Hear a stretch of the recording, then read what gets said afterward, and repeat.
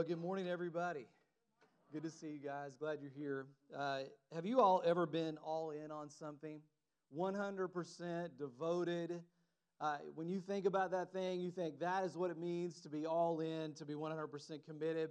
I told the guys at Man Day a couple weeks ago that men have gotten a bad rap when it comes to commitment. It feels like a lot of us, people say, well, guys, they aren't committed to anything. And really, you know who that is? That's somebody that you were supposed to like maybe ask to marry you or whatever. They have that opinion that maybe when it comes to relationships, maybe you're not that committed. But I just told the guys, I said, men are very committed. We're some of the most committed in the world. It's just what they commit to, right? And so then I started going through a list of things, and I'll go through those with you. Think about your favorite sports team. How many of you are committed to a favorite sports team? And you think about that, you can't miss a game. You are very focused on that team. What if you're not into football or baseball? How about a NASCAR driver? If you were to name that favorite NASCAR driver, who would that be? And if it's not a sports team, what about a hobby? For some of you, it might be working on cars, and you spend time and energy doing that. For some of the rest of you, it might be maybe you're into cooking.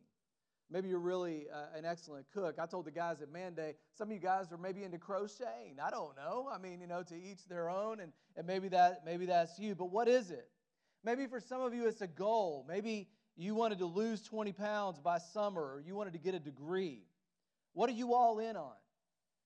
I want you to think about that right now for you. What is the thing that when you think about it, that's the thing that I've been very committed to over the last period of time? Was it a goal? Was it a hobby? Was it a career? Was it a relationship? Or was it a sports team? What was it? And then what I want you to do is just turn to your neighbor real quick and just tell them what that thing is. What was the thing that you were very committed to, 100% all in? Go ahead and share that with them right now.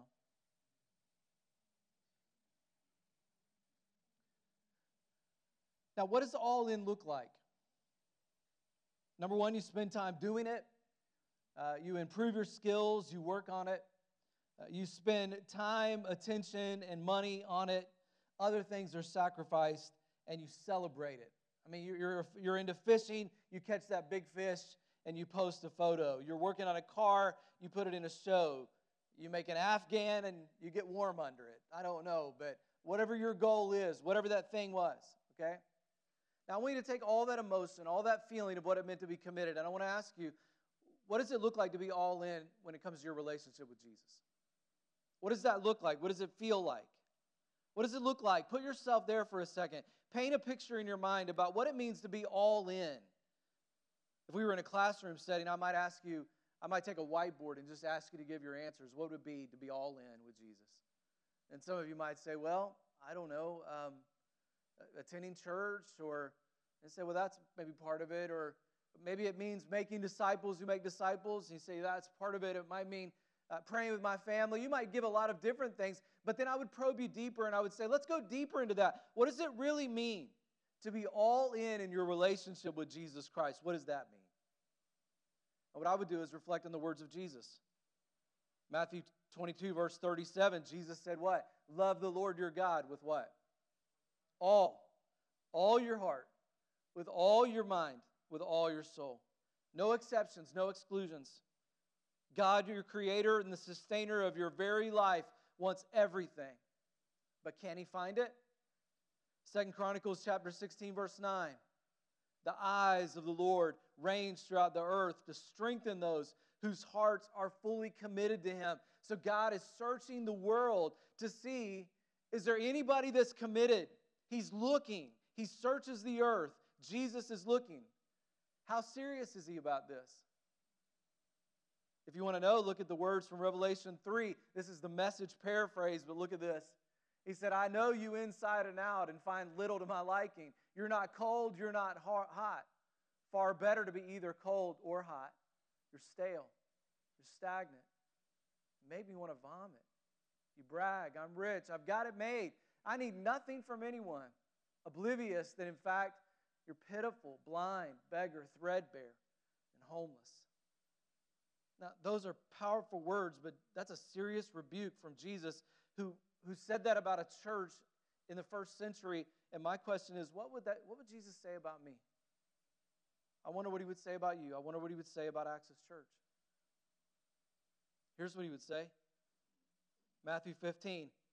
Whoever wants to be my disciple must deny themselves and take up their cross and follow me. For whoever wants to save their life will lose it. But whoever loses their life for me will find it.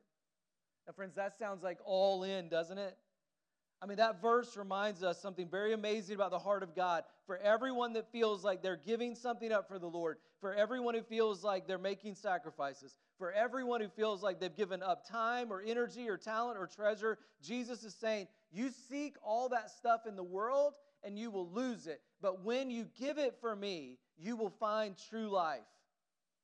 He said it this way in Matthew 6:33, seek first His kingdom, His righteousness, and then all these things will be added to you as well.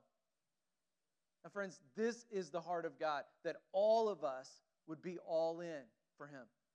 Our time, our talent, our treasure, our heart, our soul, our mind. And it's probing when you think about it to say, God, where are the areas in my life that maybe I'm more committed to that sports team or to that activity or to that goal that I set or to that relationship? And so, God, what is it about me? What is it, God, that I really need to work on? Now, one of the things that I find interesting in the Scripture is that there's absolutely no doubt that one of the places that God tests our trust in Him the most is in the area of generosity. That's why there's over 2,000 times in the Bible where money or possessions are talked about. God somehow knew that when it came to money, there would be both a trap and a test and a trust. There would be a trap when it comes to finances. So much of our lives are focused on getting. If you think about your life, so much of our energy is focused on earning or buying or investing or paying. Think about that, honestly. So much of our lives revolve around it. But the Bible makes it clear, money can be a blessing, but it can also be a trap. And we're going to talk about that today. What are some of those traps? But it's also a test. The only time God says, test me, is found in Malachi 3, where He says, give back to me. Trust me with the first 10% of your earnings and see if I'll not open the floodgates of heaven. Test me in this, He says. And that really reminds me that it's also a trust. It's one of those few areas of our life that we're trusting God every single time. And how we handle our time and our talents and our treasure really is a matter of trust. Do we trust that God will return back to us? Do we trust the Word of God? Do we trust the promises of God? Do I believe that God is going to be faithful? So that's why over the next 4 weeks, we're going to be spending some time on stewardship. And we're going to be doing this teaching series called All In. And I used I-N words. All in. Invite God into your decisions. That'll be today. Next week, entrust your future to the faithful God. And by the way, those of you who are grammarians, you'll be like scandalized by this because you'll say that's an E-N, not an I-N, right? Look it up. I look it up in Webster. It says it's the Old English version of the word. You look it up. It's in there. Entrust. Third, inspire others by your generosity. And finally, inherit true life now and forever. And today I want to challenge you to go all in and invite God into your decisions. Invite Him into your day-to-day. Invite Him into your financial planning. When we first started Access Church, somebody told me, Stephen, you should never talk about money in a new church. You don't want to turn people off. And I knew that was bad advice. So in the very beginning, we set November as our annual time to look into the Bible and to see this important topic and to make commitments. And I'm really glad that I didn't follow that advice, because how can we be faithful to God's Word if we neglect God's teaching? Because how can we teach people the right way without saying things about it? And I also know that it was bad advice because we grow in different stages of our faith. And when we take steps of faith, in my experience, what that does is it increases our faith. And it's been during months of stewardship that a lot of that's happened for us. We've seen people take steps of faith, and God has been faithful, and strongholds have been broken, and priorities have been shifted. And also, I think it's important sometimes just to come together every once in a while and just say, how are we doing as a church family in regards to this? And so in light of that, before I get into the message today, I wanted to update you where we are in terms of our church financially, and that'll help you kind of understand kind of what's happened over the last few months. Actually, it's really been very amazing, at least through July. The COVID started somewhere in February, but especially in March, where we started to have to move offline and things like that. And so many churches were concerned about what was going to happen. And, everything we do is dependent upon generosity. And so in March, we continued to, I called some people, said, hey, this I think is going to happen. And so could you give an advance or what have you, or in some cases, could you give additional? And then not only that, but we were able to apply for the PPP loan and from the federal government. We received that. It was $53,000, and that was going to be tremendously helpful during that time. It was interesting, if you look at our giving, and I have a chart here, but if you look at our weekly need, this is Access Church in both locations, $11,346 for both locations all together. And I asked our staff early on during this, I said, everybody needs to hold back because we don't know where this is going to go, and we have a lot of fixed expenses. So let's all just be very, very careful during this. So our actual expenditures were not equal to that $11,000. But as you look back at the months before in March, our average weekly offering by month was $12,316 in March. That was tremendous. Some people had given additional gifts. April, $96.80. May, $92.51. June, $81.37. July, it came back strong, $11,961. And at the end of July, we actually still had basically the PPP money in the bank being held. And we had kind of broken even through July, which was really amazing. We went 5 months during COVID. But you can notice August, $7,200 a week, September, $8,100 a week, and then October, $6,500 a week. And so I got a call from Andrew this week, our treasurer. He said, well, as of right now, we just paid our payroll. We haven't paid rent yet. We have $360 in the bank. I said, oh, hallelujah, amen. I was like, well, you know what? We've been here before. God's faithful, and I think this is a very timely thing. We had already planned on doing a stewardship series. Now, I say that not to worry everybody. I do say it, though, to say that as a church family, we need to be aware of where we are. And we have been here before so many times in the life of a new church. You get to the end of the month and you go, well, you know, I'm not sure how we're going to do it, but God is faithful, and God has always been faithful. I've told you the story before. One of my favorite Access Church stories is about Josh's grandfather, and this was during a period of time where it was in the middle of summer, and summer's always hard for churches, and as people go on vacation, kind of out of sight, out of mind sometimes, and so we were there, and I was just praying, God, I don't know how this is going to happen. And so Josh's grandfather had this big jar, this huge 5-gallon jar of coins. He had put stuff in there over a long period of time. And he said, now, Josh, I'm going to give that jar to your church. And I want you to know that. And so Josh was like, okay. And it was so heavy, we had to get one of those nursing home crane mechanisms to help us to like even lift it out. Who knew? And we started pouring that thing out, and he had just taken things out of his pocket. So there were buttons in there, and there were paper clips and all kinds of things. And we poured that thing out, and it was about this far from the top, and I told our church, listen, guys, Josh's grandfather wanted to give this and upon his passing, and let's fill that thing up. And we did. And Josh and I took it down to a local bank, and we poured that money in there. And I think it was something like $1,200 or something like that. But I've often said that $1,200 plus what the church gave got us through July and August of 2012. And I could just tell you story after story of times where God has showed up. And so I share this with you, not in a way to worry everybody, but in a way to say, hey, church family, this is important. It's an important time in the life of our church. And if you have been waiting to give, now is a good time to do that. Guys, our God is amazing. He always provides. That was a very long introduction to a message, but we're going to get into the Word of God in 1 Timothy chapter 6. And I want you to open up the Bible today, open up your phone, look on the side screens. And as we do this, I want to pray for our church family and also for us as we continue to learn about what God has in store for us. God, we thank you so much for your grace. We thank you so much for just continuing to lead us and guide us. God, we thank you so much for the ability to serve you.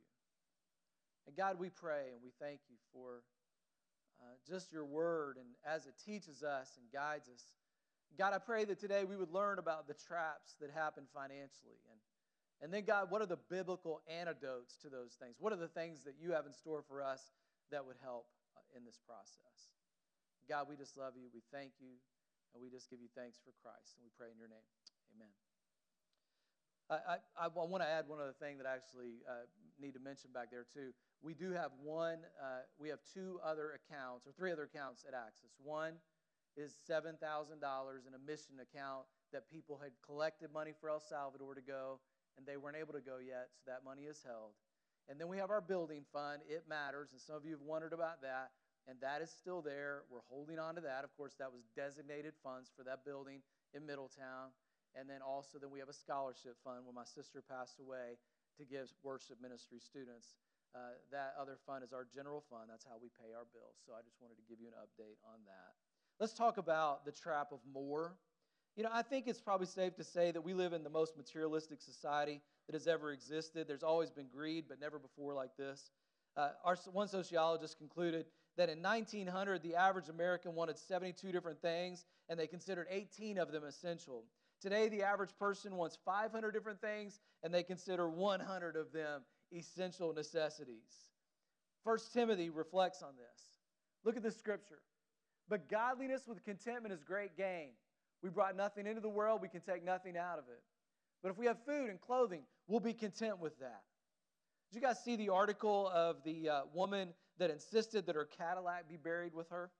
Her final request to her husband was that he bury her old car with her. It was a 1976 Cadillac with 42,000 actual miles. It was in mint condition. So he purchased 14 burial plots to accommodate her final request. The vault for the car was 27 feet by 12 feet by 6 foot deep. The pictures showed the crane lowering the car into this huge vault, and the caption read, "She did take it with her." Now, we know that's silly because she's not driving that thing anywhere. What a waste. But it reminds me of the rich man who was dying, and he told his wife to take all his money and put it in a sack and hang it in the attic. He said, when I leave this body and go to heaven, I'm going to take it with me. He died. She rushed up to the attic to see if he had got it on his way up. Sure enough, the bag was still hanging there in the attic. And she said, "Oh, that idiot, I knew I should have put that in the basement." Amen. Now, you can't take it with you. You know that. I know that. You can't take it with you. But here's the antidote for more: contentment. Learn to be content. One of the things that helps me when I get sucked into the monster of more is if I stay in close contact with my friends in El Salvador, where 80% of the population is unemployed right now because of COVID. It helps me to reflect about how blessed we are. We have so much. And this is honestly an area where we could all stand to really fall on our knees in repentance before the Lord and realize how blessed we are. That we need to learn contentment. And I say learn because it is learned.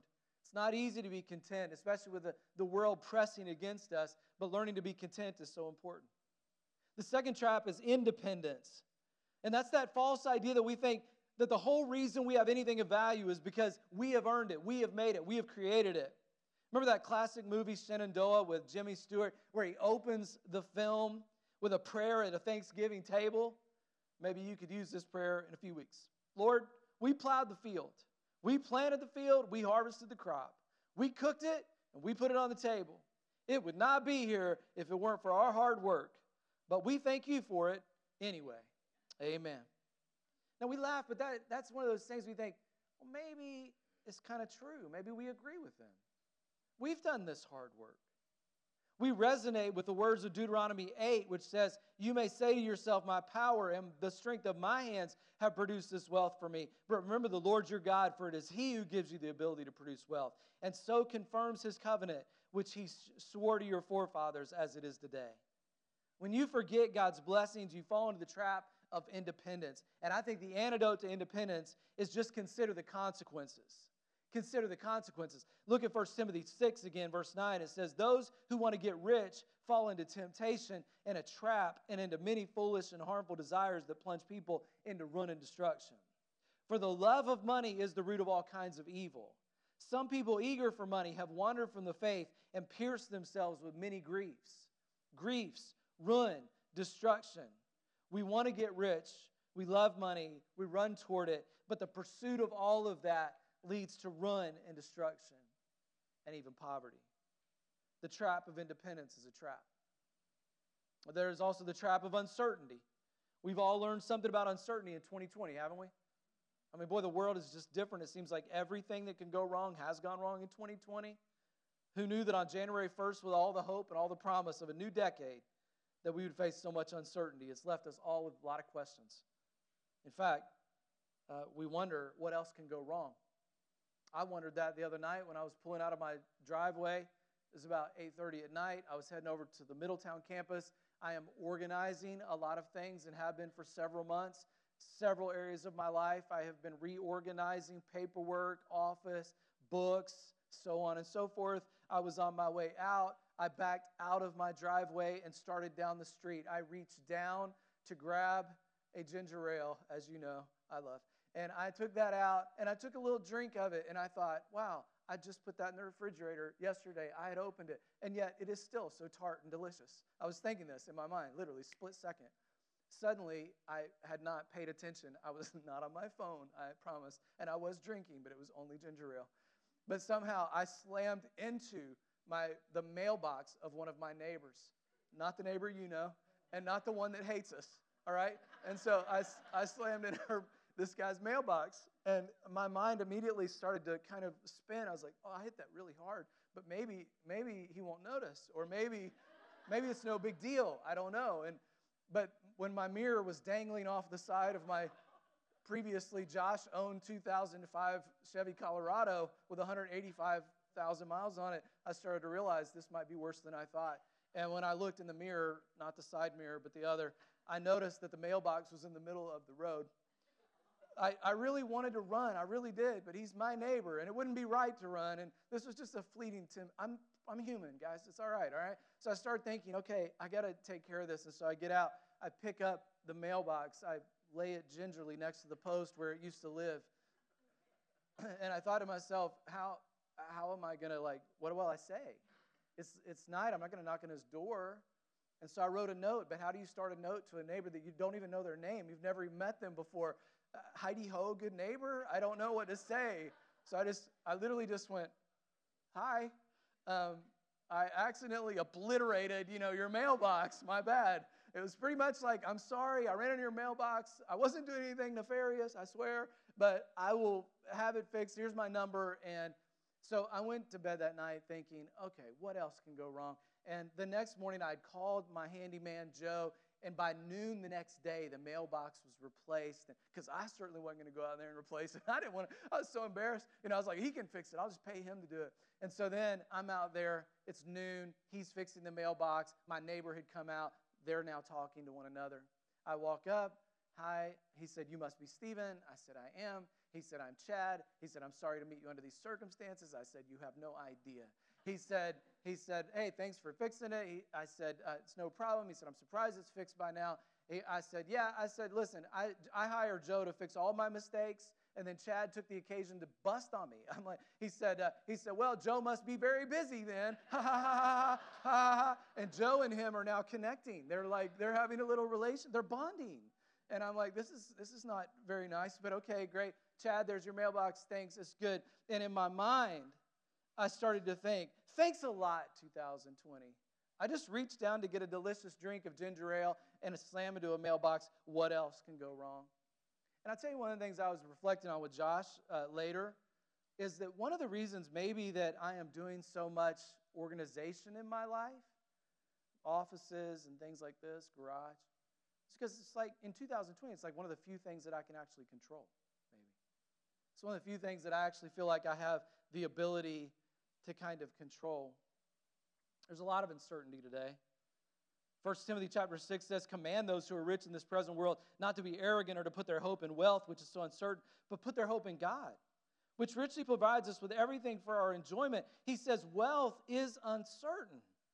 And maybe we're not generous because we're uncertain. Maybe during this time especially, we're all holding back because we feel less than confident. We feel insecure. We tell ourselves we better hold tight because we don't know what the future holds, especially now. Corrie ten Boom one time said, hold everything in your hands lightly, otherwise it hurts when God pries your fingers open. The antidote to independent or to uncertainty is to trust God's promises. Trust God's promises. Trust. Trust that God can take what we see as good or not good, and He can turn it around. He can use a broken mailbox and an embarrassing moment to introduce me to my neighbor for the first time. My real example for giving and trusting God was my dad.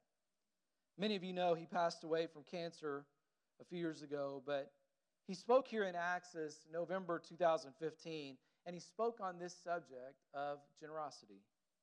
And I thought it might be good for my dad just to read Scripture to you for just a few moments. Listen to what he said to us as a church.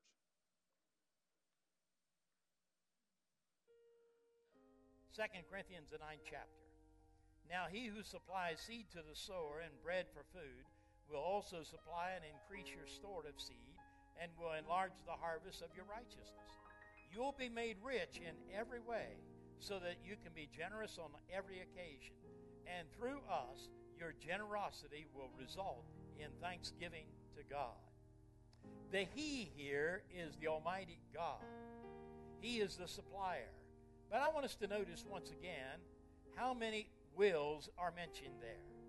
When we take note of that, he says, He will supply, He will increase, He will increase your harvest. And then furthermore, and this is the one that really gets me in a very positive way, He says, I will make you rich in every way.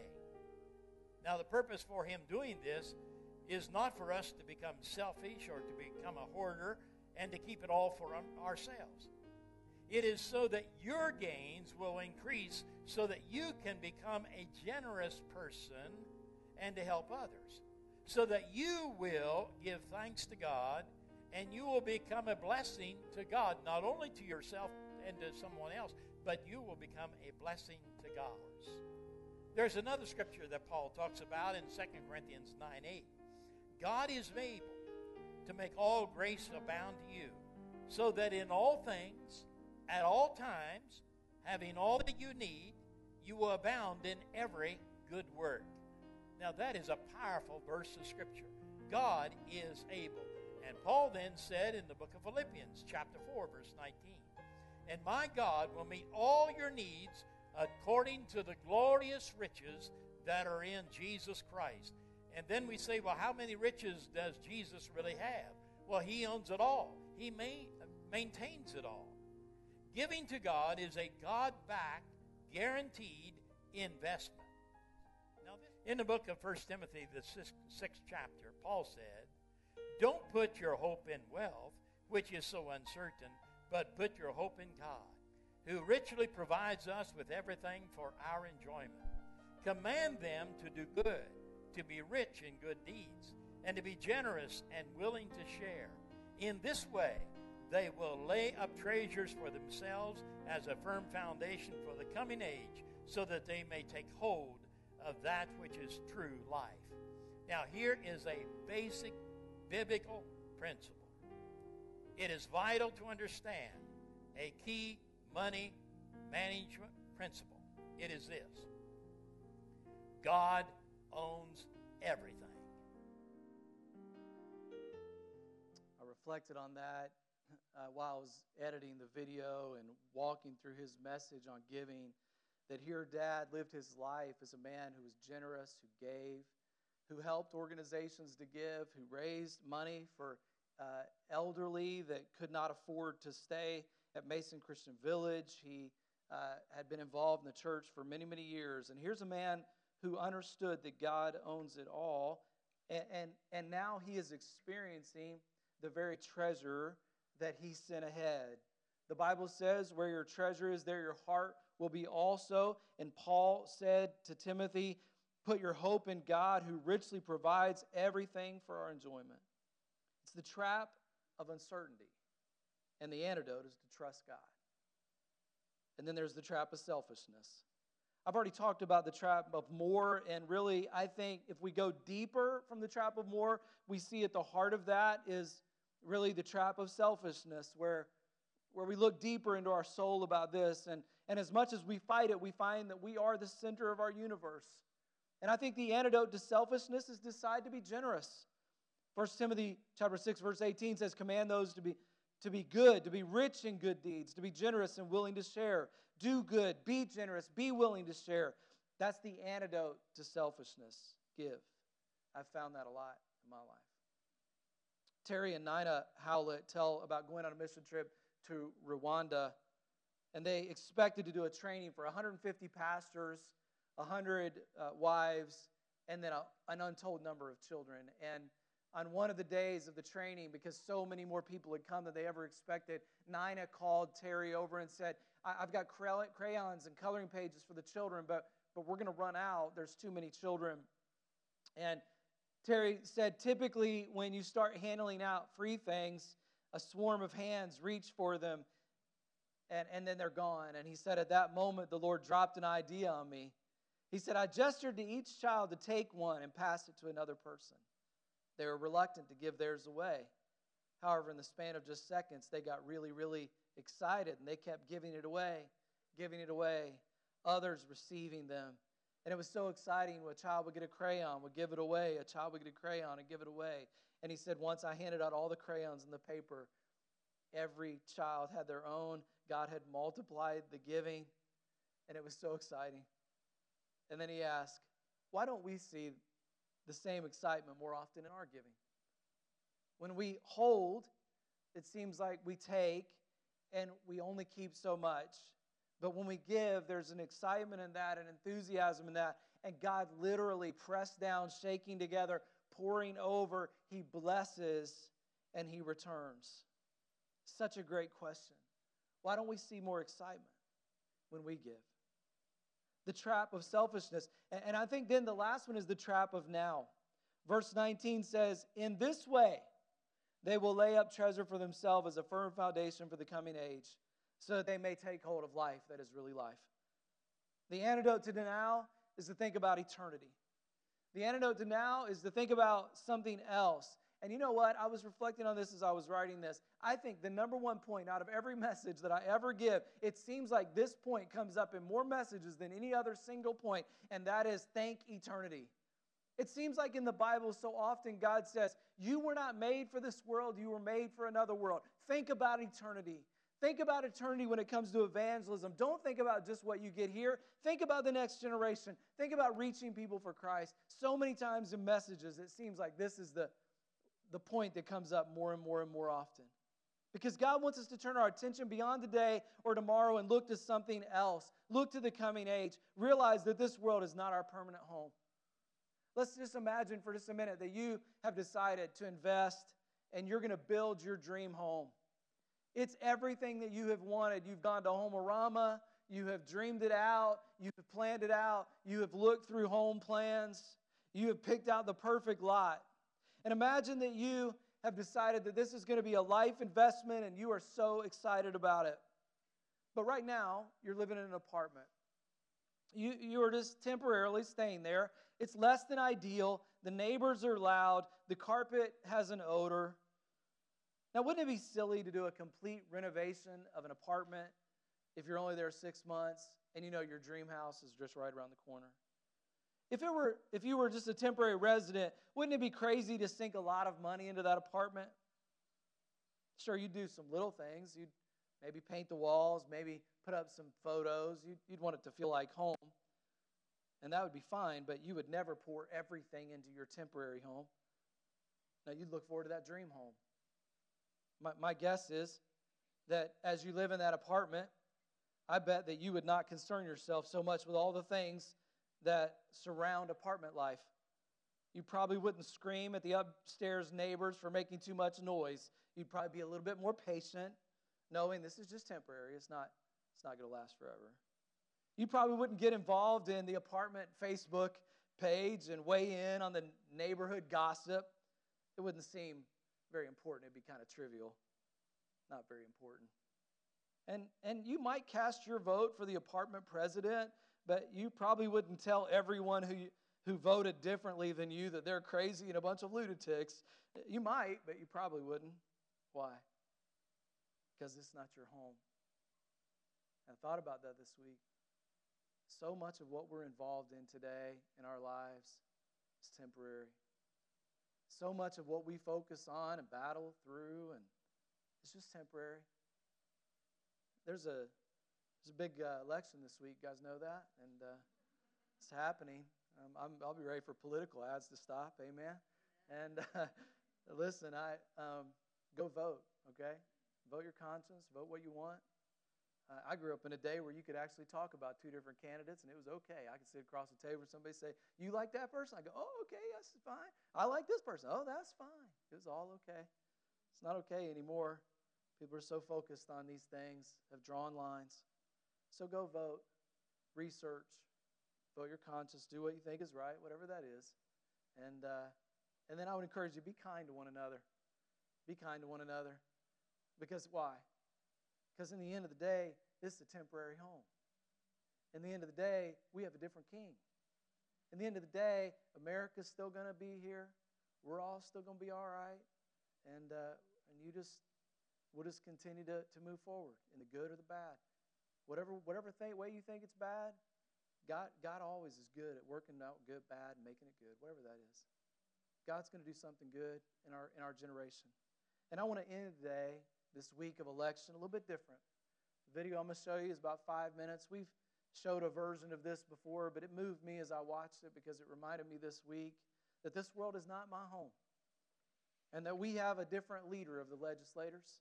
We have a different King of Kings, a different Prince of Peace. And no matter what happens in January 2021, and no matter who occupies the White House, well, we're going to still follow the great King of Kings.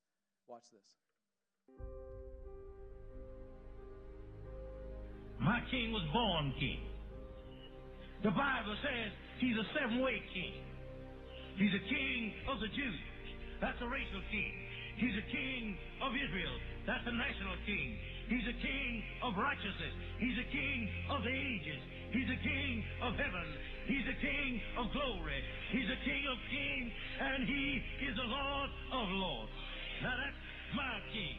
Well, I wonder if you know him. Do you know him?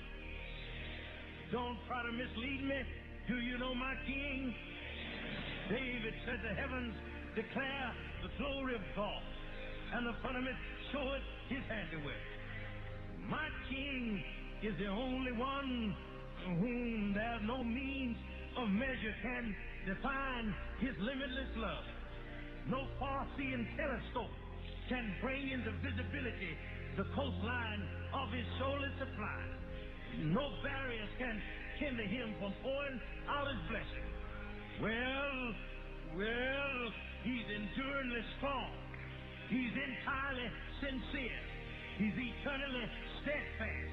He's immortally graceful. He's imperially powerful. And he's impartially merciful. That's my king. He's God's son. He's a sinner's savior. He's the centerpiece of civilization. He stands alone in himself. He's august. He's unique. He's unparalleled. He's unprecedented. He's supreme. He's preeminent. Well, he's the loftiest idea in literature. He's the highest personality in philosophy. He's the supreme problem in high criticism. He's the fundamental doctrine of true theology. He's the cardinal necessity of spiritual religion. And that's my king. He's the miracle of the age. He's the superlative of everything good that you choose to call him. Well, he's the only one able to supply all of our needs simultaneously. He supplies strength for the weak. He's available for the tempted and the tried. He sympathizes and he saves. He's star of God and he guides. He heals the sick. He cleanses the lepers. He forgives sinners. He discharges debtors. He delivers the captives. He defends the feeble. He blesses the young. He serves the unfortunate. He regards the aged. He rewards the diligent, and he beautifies the meek. Do you know him? Well, my king is a king of knowledge. He's a wellspring of wisdom. He's a doorway of deliverance. He's a pathway of peace. He's a roadway of righteousness. He's a highway of holiness. He's a gateway of glory. He's the master of the mighty. He's the captain of the conquerors. He's the head of the heroes. He's the leader of the legislators. He's the overseer of the overcomers. He's the governor of governors. He's the prince of princes. He's the king of kings.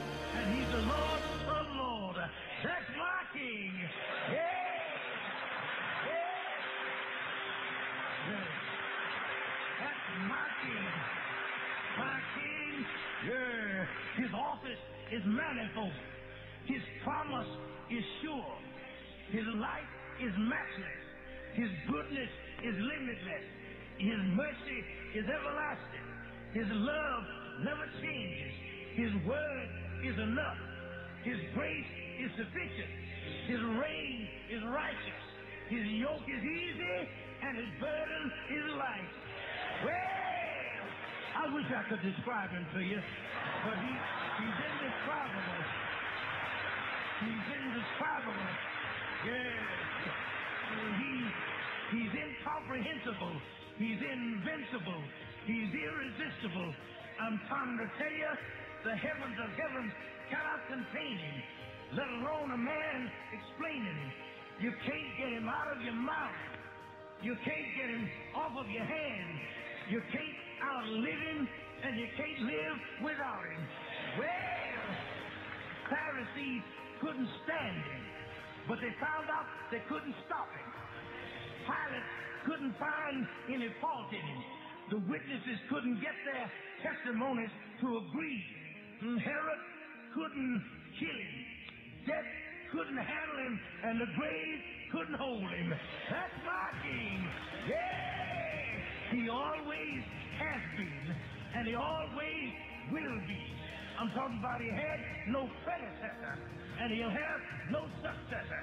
There was nobody before him, and there'll be nobody after him.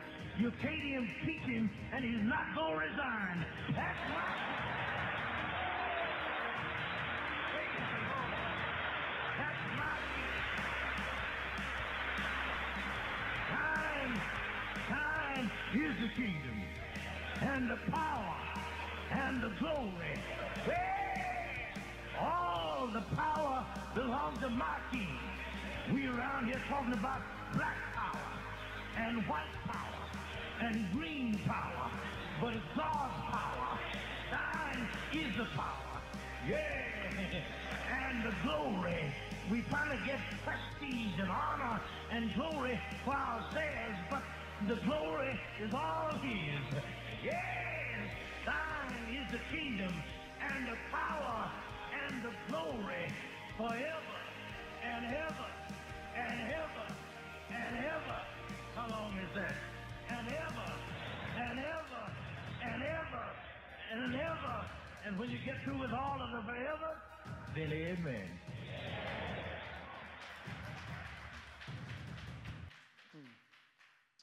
I reacted just like you did at my kitchen table yesterday, watching the video and reminding myself what is most important at these times.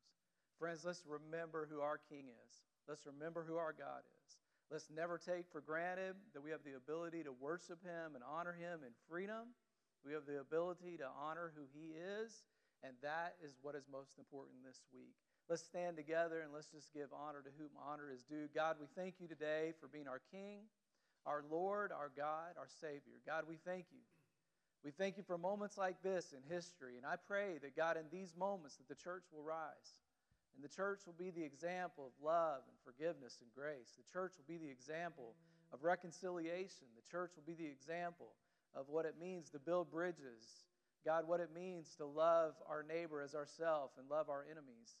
God, that we would be the church of Jesus Christ, that when other people are condemning and looking for ways to cancel, that we will look for ways to build one another up in love, to encourage one another as long as it's called today, and to always seek ways to tell people about our faith in Christ, to model what it means to be people of integrity, people who live generously and sacrificially, who give, who love, who serve, and do it unashamedly, God, because we believe that this world is not our home. We're just passing through. And so, God, for that, we thank you. We worship you now. We honor you through our songs. We give you the glory, God, that you deserve. in the best way that we know how. We thank you in Jesus' name. Amen.